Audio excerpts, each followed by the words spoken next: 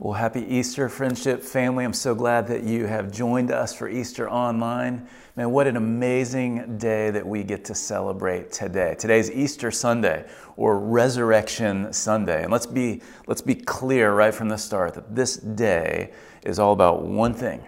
It's about the resurrection of the Lord Jesus Christ from the dead. So today we get to celebrate the risen Lord, our resurrected King. Can I get an amen? Amen. I heard you at home. Thank you. Man, this is an incredible thing that we get to celebrate. And I know most of you, or many of you at least, know my story that I didn't grow up in a Bible-believing, church-attending home. Really grew up with no knowledge of God. And in that, growing up, I literally had no understanding of what Easter was all about. In fact, I was quite confused every year. Why do we celebrate an Easter bunny and eggs and do egg hunts and all these things? I had no idea. I thought that it was this ridiculous Hallmark holiday. I had no idea what it was about, no understanding about what this holiday was all about. And I just want to be clear from the start that we're celebrating the risen King Jesus, our resurrected King. You know, in my home, I live about 3 miles or so down the road, down Highway 1, west of our church, and we're in this neighborhood called Saddlebrook, where there's a lot of new homes being built. Phase 3 of this development is coming up, and literally right behind our house, there's a cul-de-sac that's being formed right now, and you know, over the past week, they've been kind of leveling some of that dirt. And I don't know if you've ever, had this happen near where you live, but man, when those things start moving dirt and leveling stuff out, like it rattles our house. Like it rattles our cupboards, the dishes inside there. It rattles my chest and my guts. Like it shakes the whole house.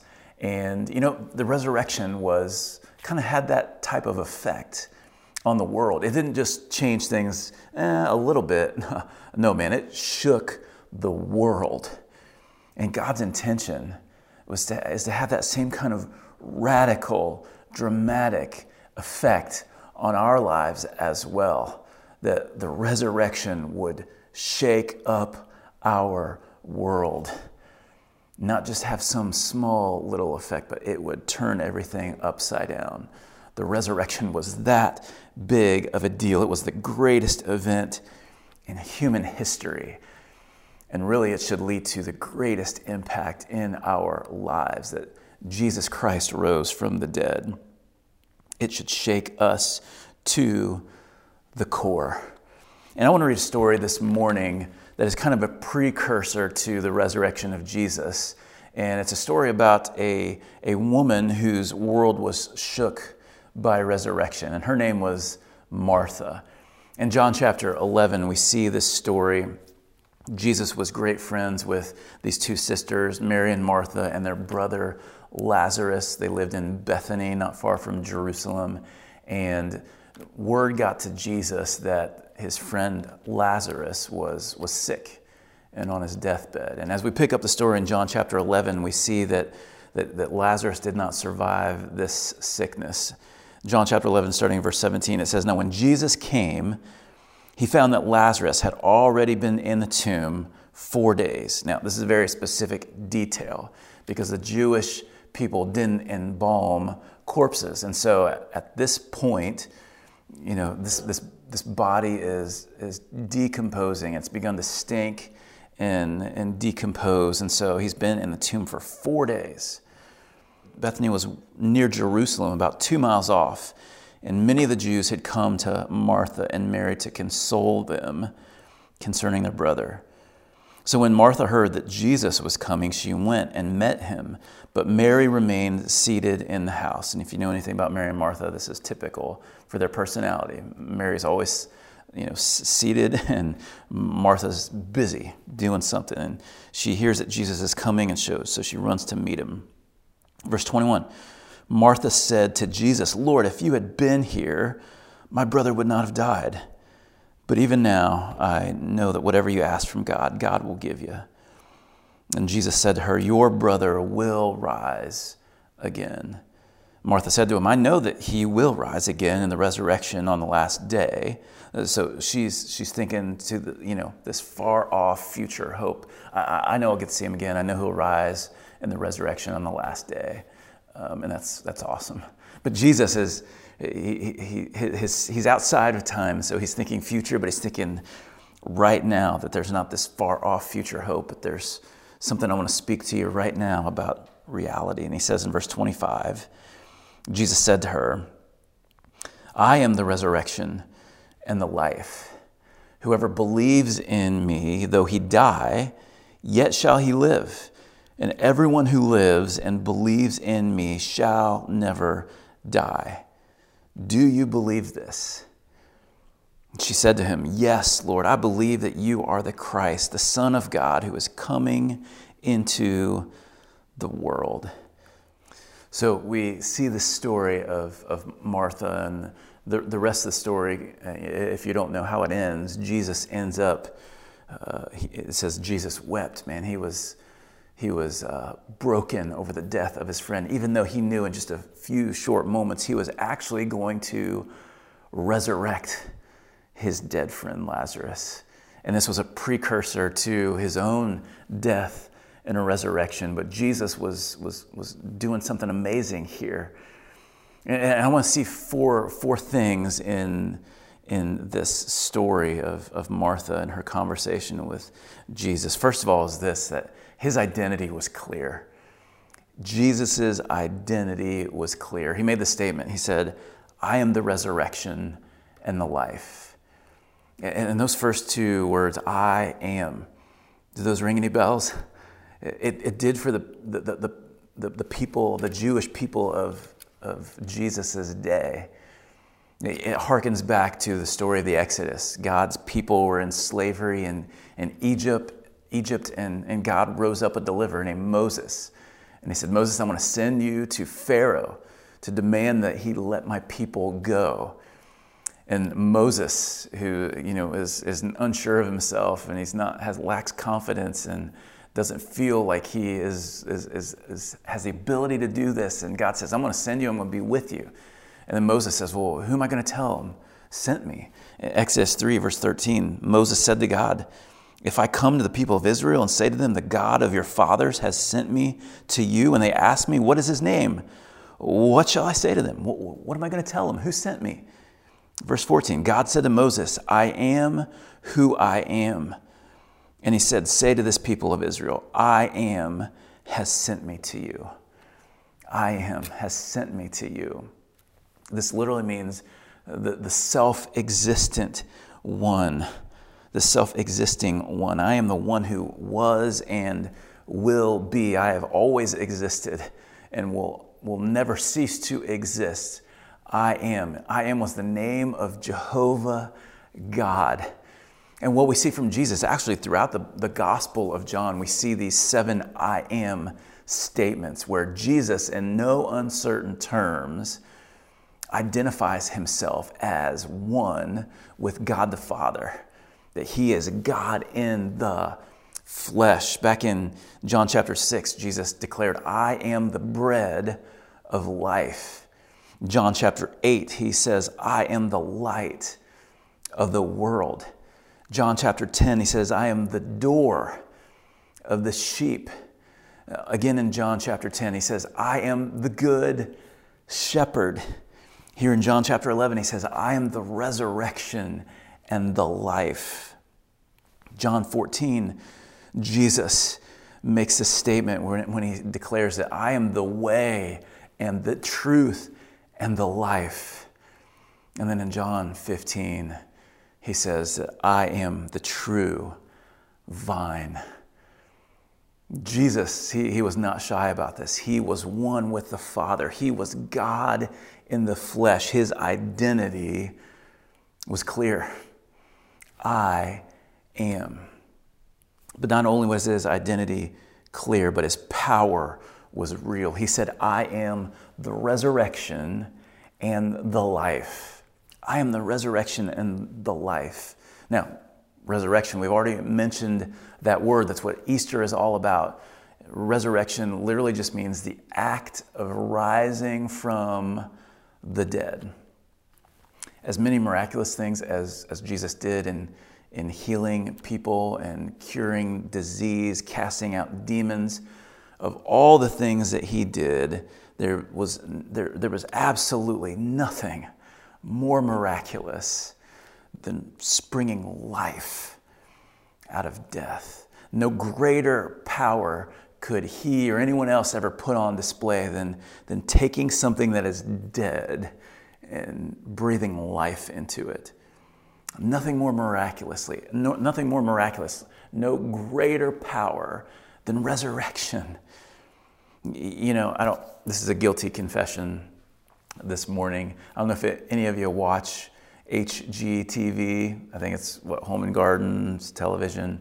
I don't know about the garden part, but I love these shows where they take this, an old house or an old property, and they renovate it and they restore it, and they, in essence, they resurrect it.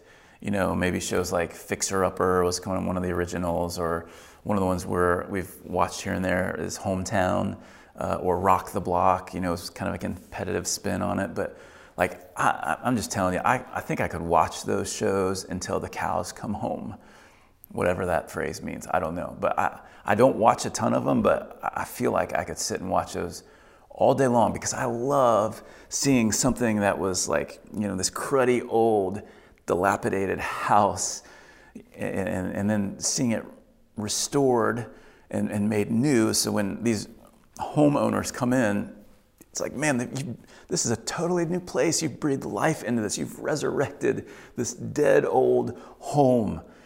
And it's really the reason it's so fun to watch these things, and the reason they make so much money off of these things is because they stole the idea from Jesus. At the risk of sounding foolish this morning, the greatest resurrection show that has ever been put on was when Jesus rose from the dead. The power of God on full display when he raised Jesus from the dead. He took someone who was dead and lifeless and breathed life into that corpse. There's no greater power than the power of resurrection. And Jesus here, as he prepares to raise Lazarus from the dead, he makes this incredible statement. Not, hey, I'm getting ready to resurrect this dead man. Not even in a few short days. Not even am I going to be resurrected. No, Jesus declares himself. He says, I am the resurrection and the life. I am the source of resurrection. I am the source of life. I am the only one who can bring life out of death. His identity was clear and his power was real. He was able to bring dead things to life.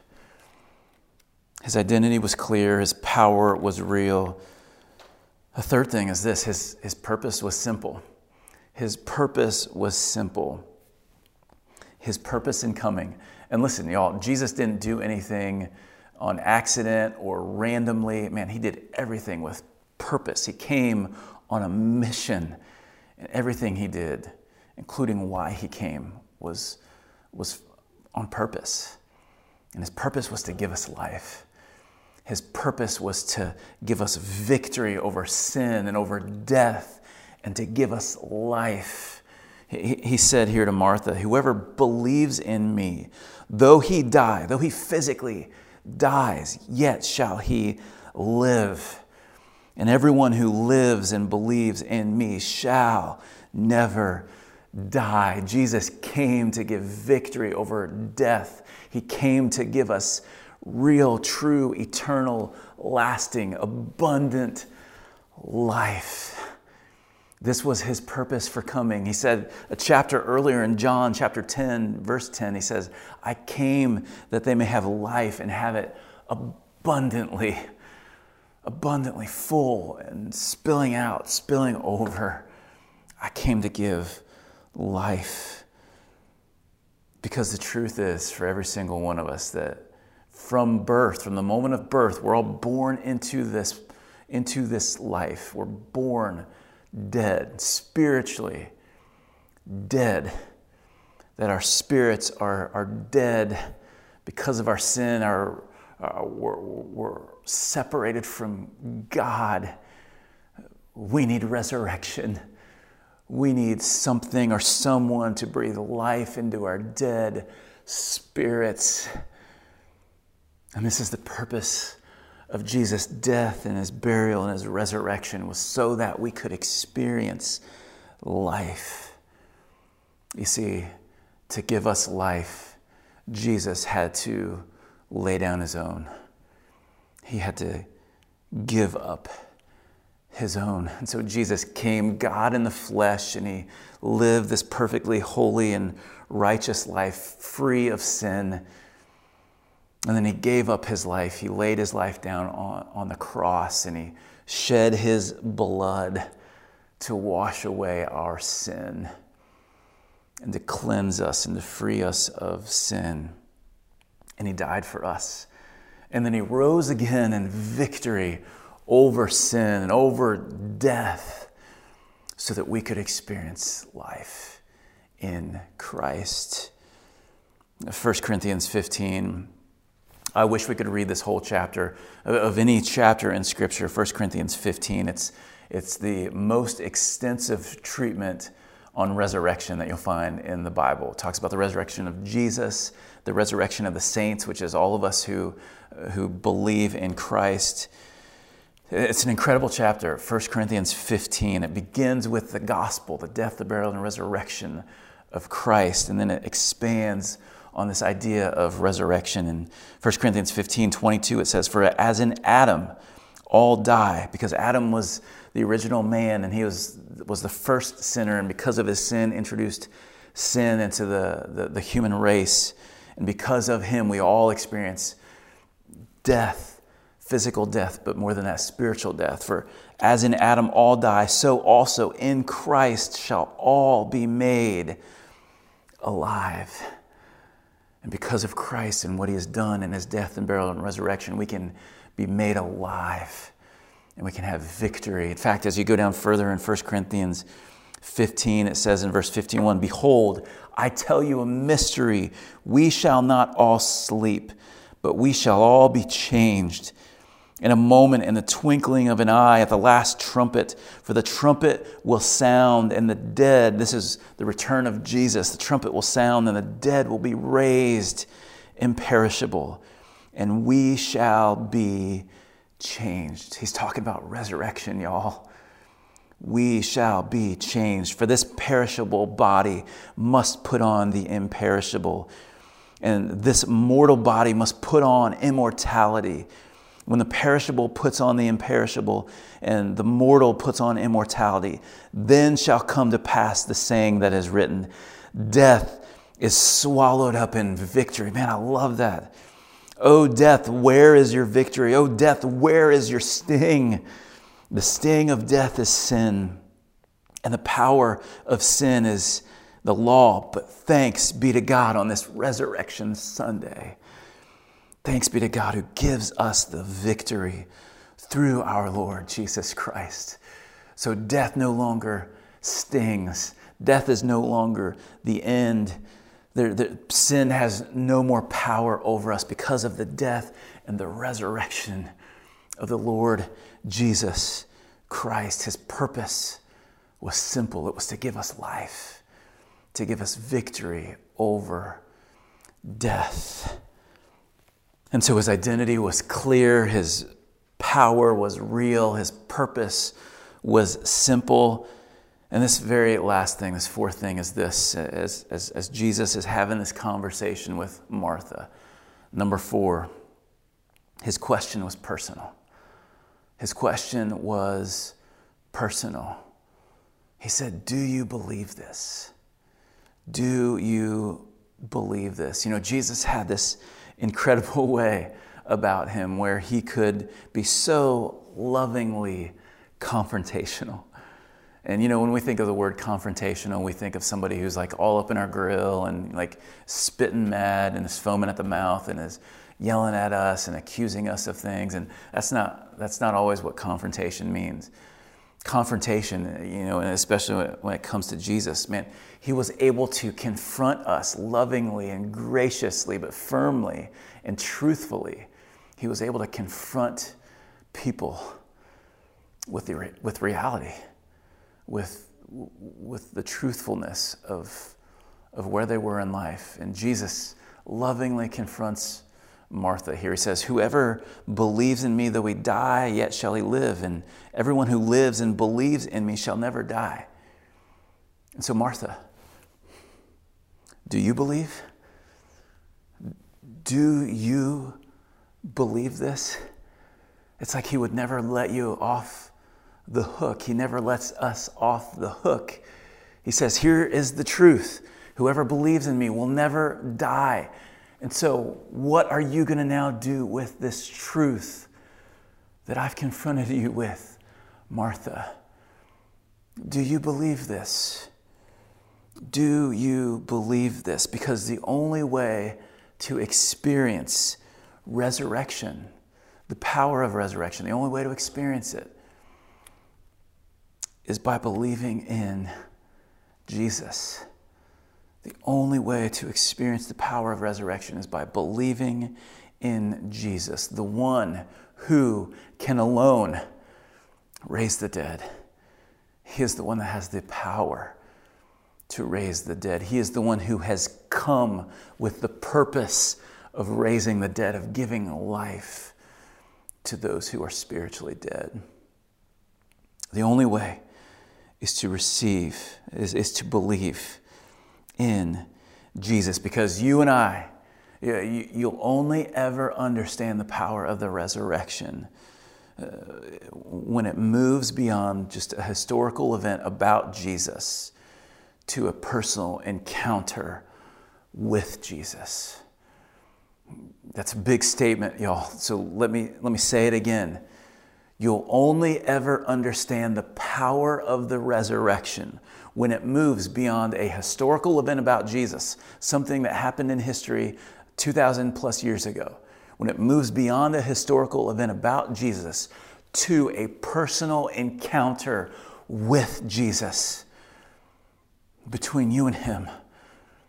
When you're confronted. And this is the purpose of today, y'all, is for us to be confronted with the reality of the resurrection. And that we would do more than just celebrate him, but that we would submit to him. Do you believe this? Do you believe this? Martha's response in this moment, his question was personal. And Martha's response was likewise personal. She said to him, "Yes, Lord, I believe that you are the Christ, the Son of God, who is coming into the world." Yes, Lord, I believe that you are the Christ, the Son of God, who is coming into the world. You see, the key that unlocks and opens the door to resurrection and life is belief. Belief. Not just this mental, acknowledging of something that happened. No, belief means trust and putting the full weight of our faith in an object.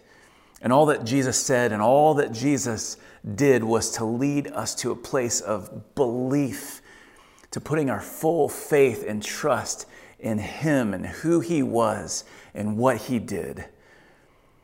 Do you believe this? So Jesus' question to Martha was no throwaway question. This was a personal question that demanded a personal response. Do you believe this? Not have you ever, not did you at one time. No, do you, present tense, believe this? Martha, do you believe this? And Martha, her confession, her declaration, yes, Lord, I believe you are the Christ, the Son of God who's coming into the world. And so on this Easter Sunday, I want to ask you, what about you? What about you? This is no throwaway question. In fact, this is the question of Easter. Do you believe this? Do you believe this? You know, maybe at one time you prayed, maybe at one time you made a decision to give your life to God,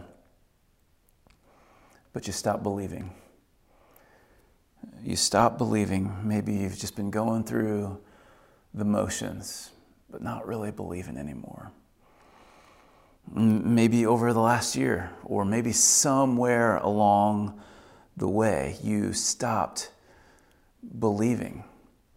You stopped living a life based upon what you believe. Maybe even your life would now be characterized by a life of unbelief.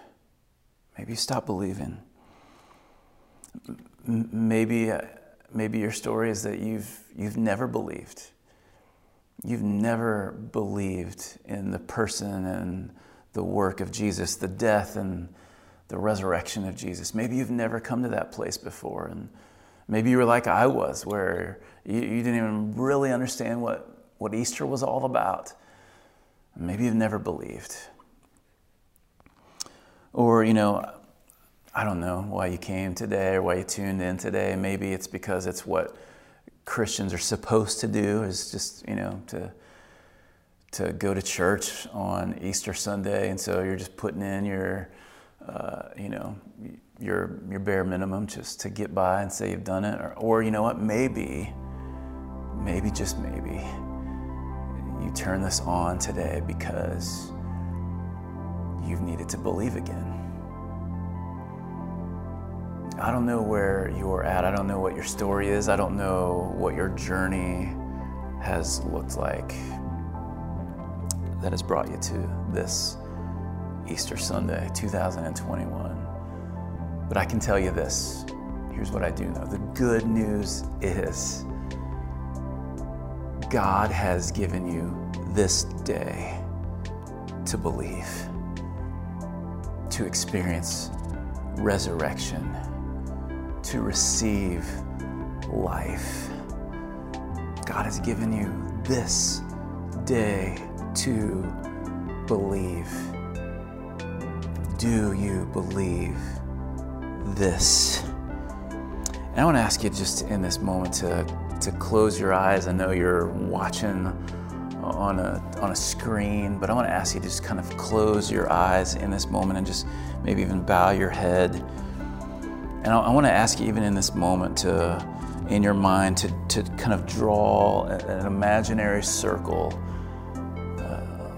on the ground, and for you to step into that circle and to find yourself in that circle, you and God alone. And Jesus says, I am the resurrection and the life. Whoever believes in me, though he die, yet shall he live.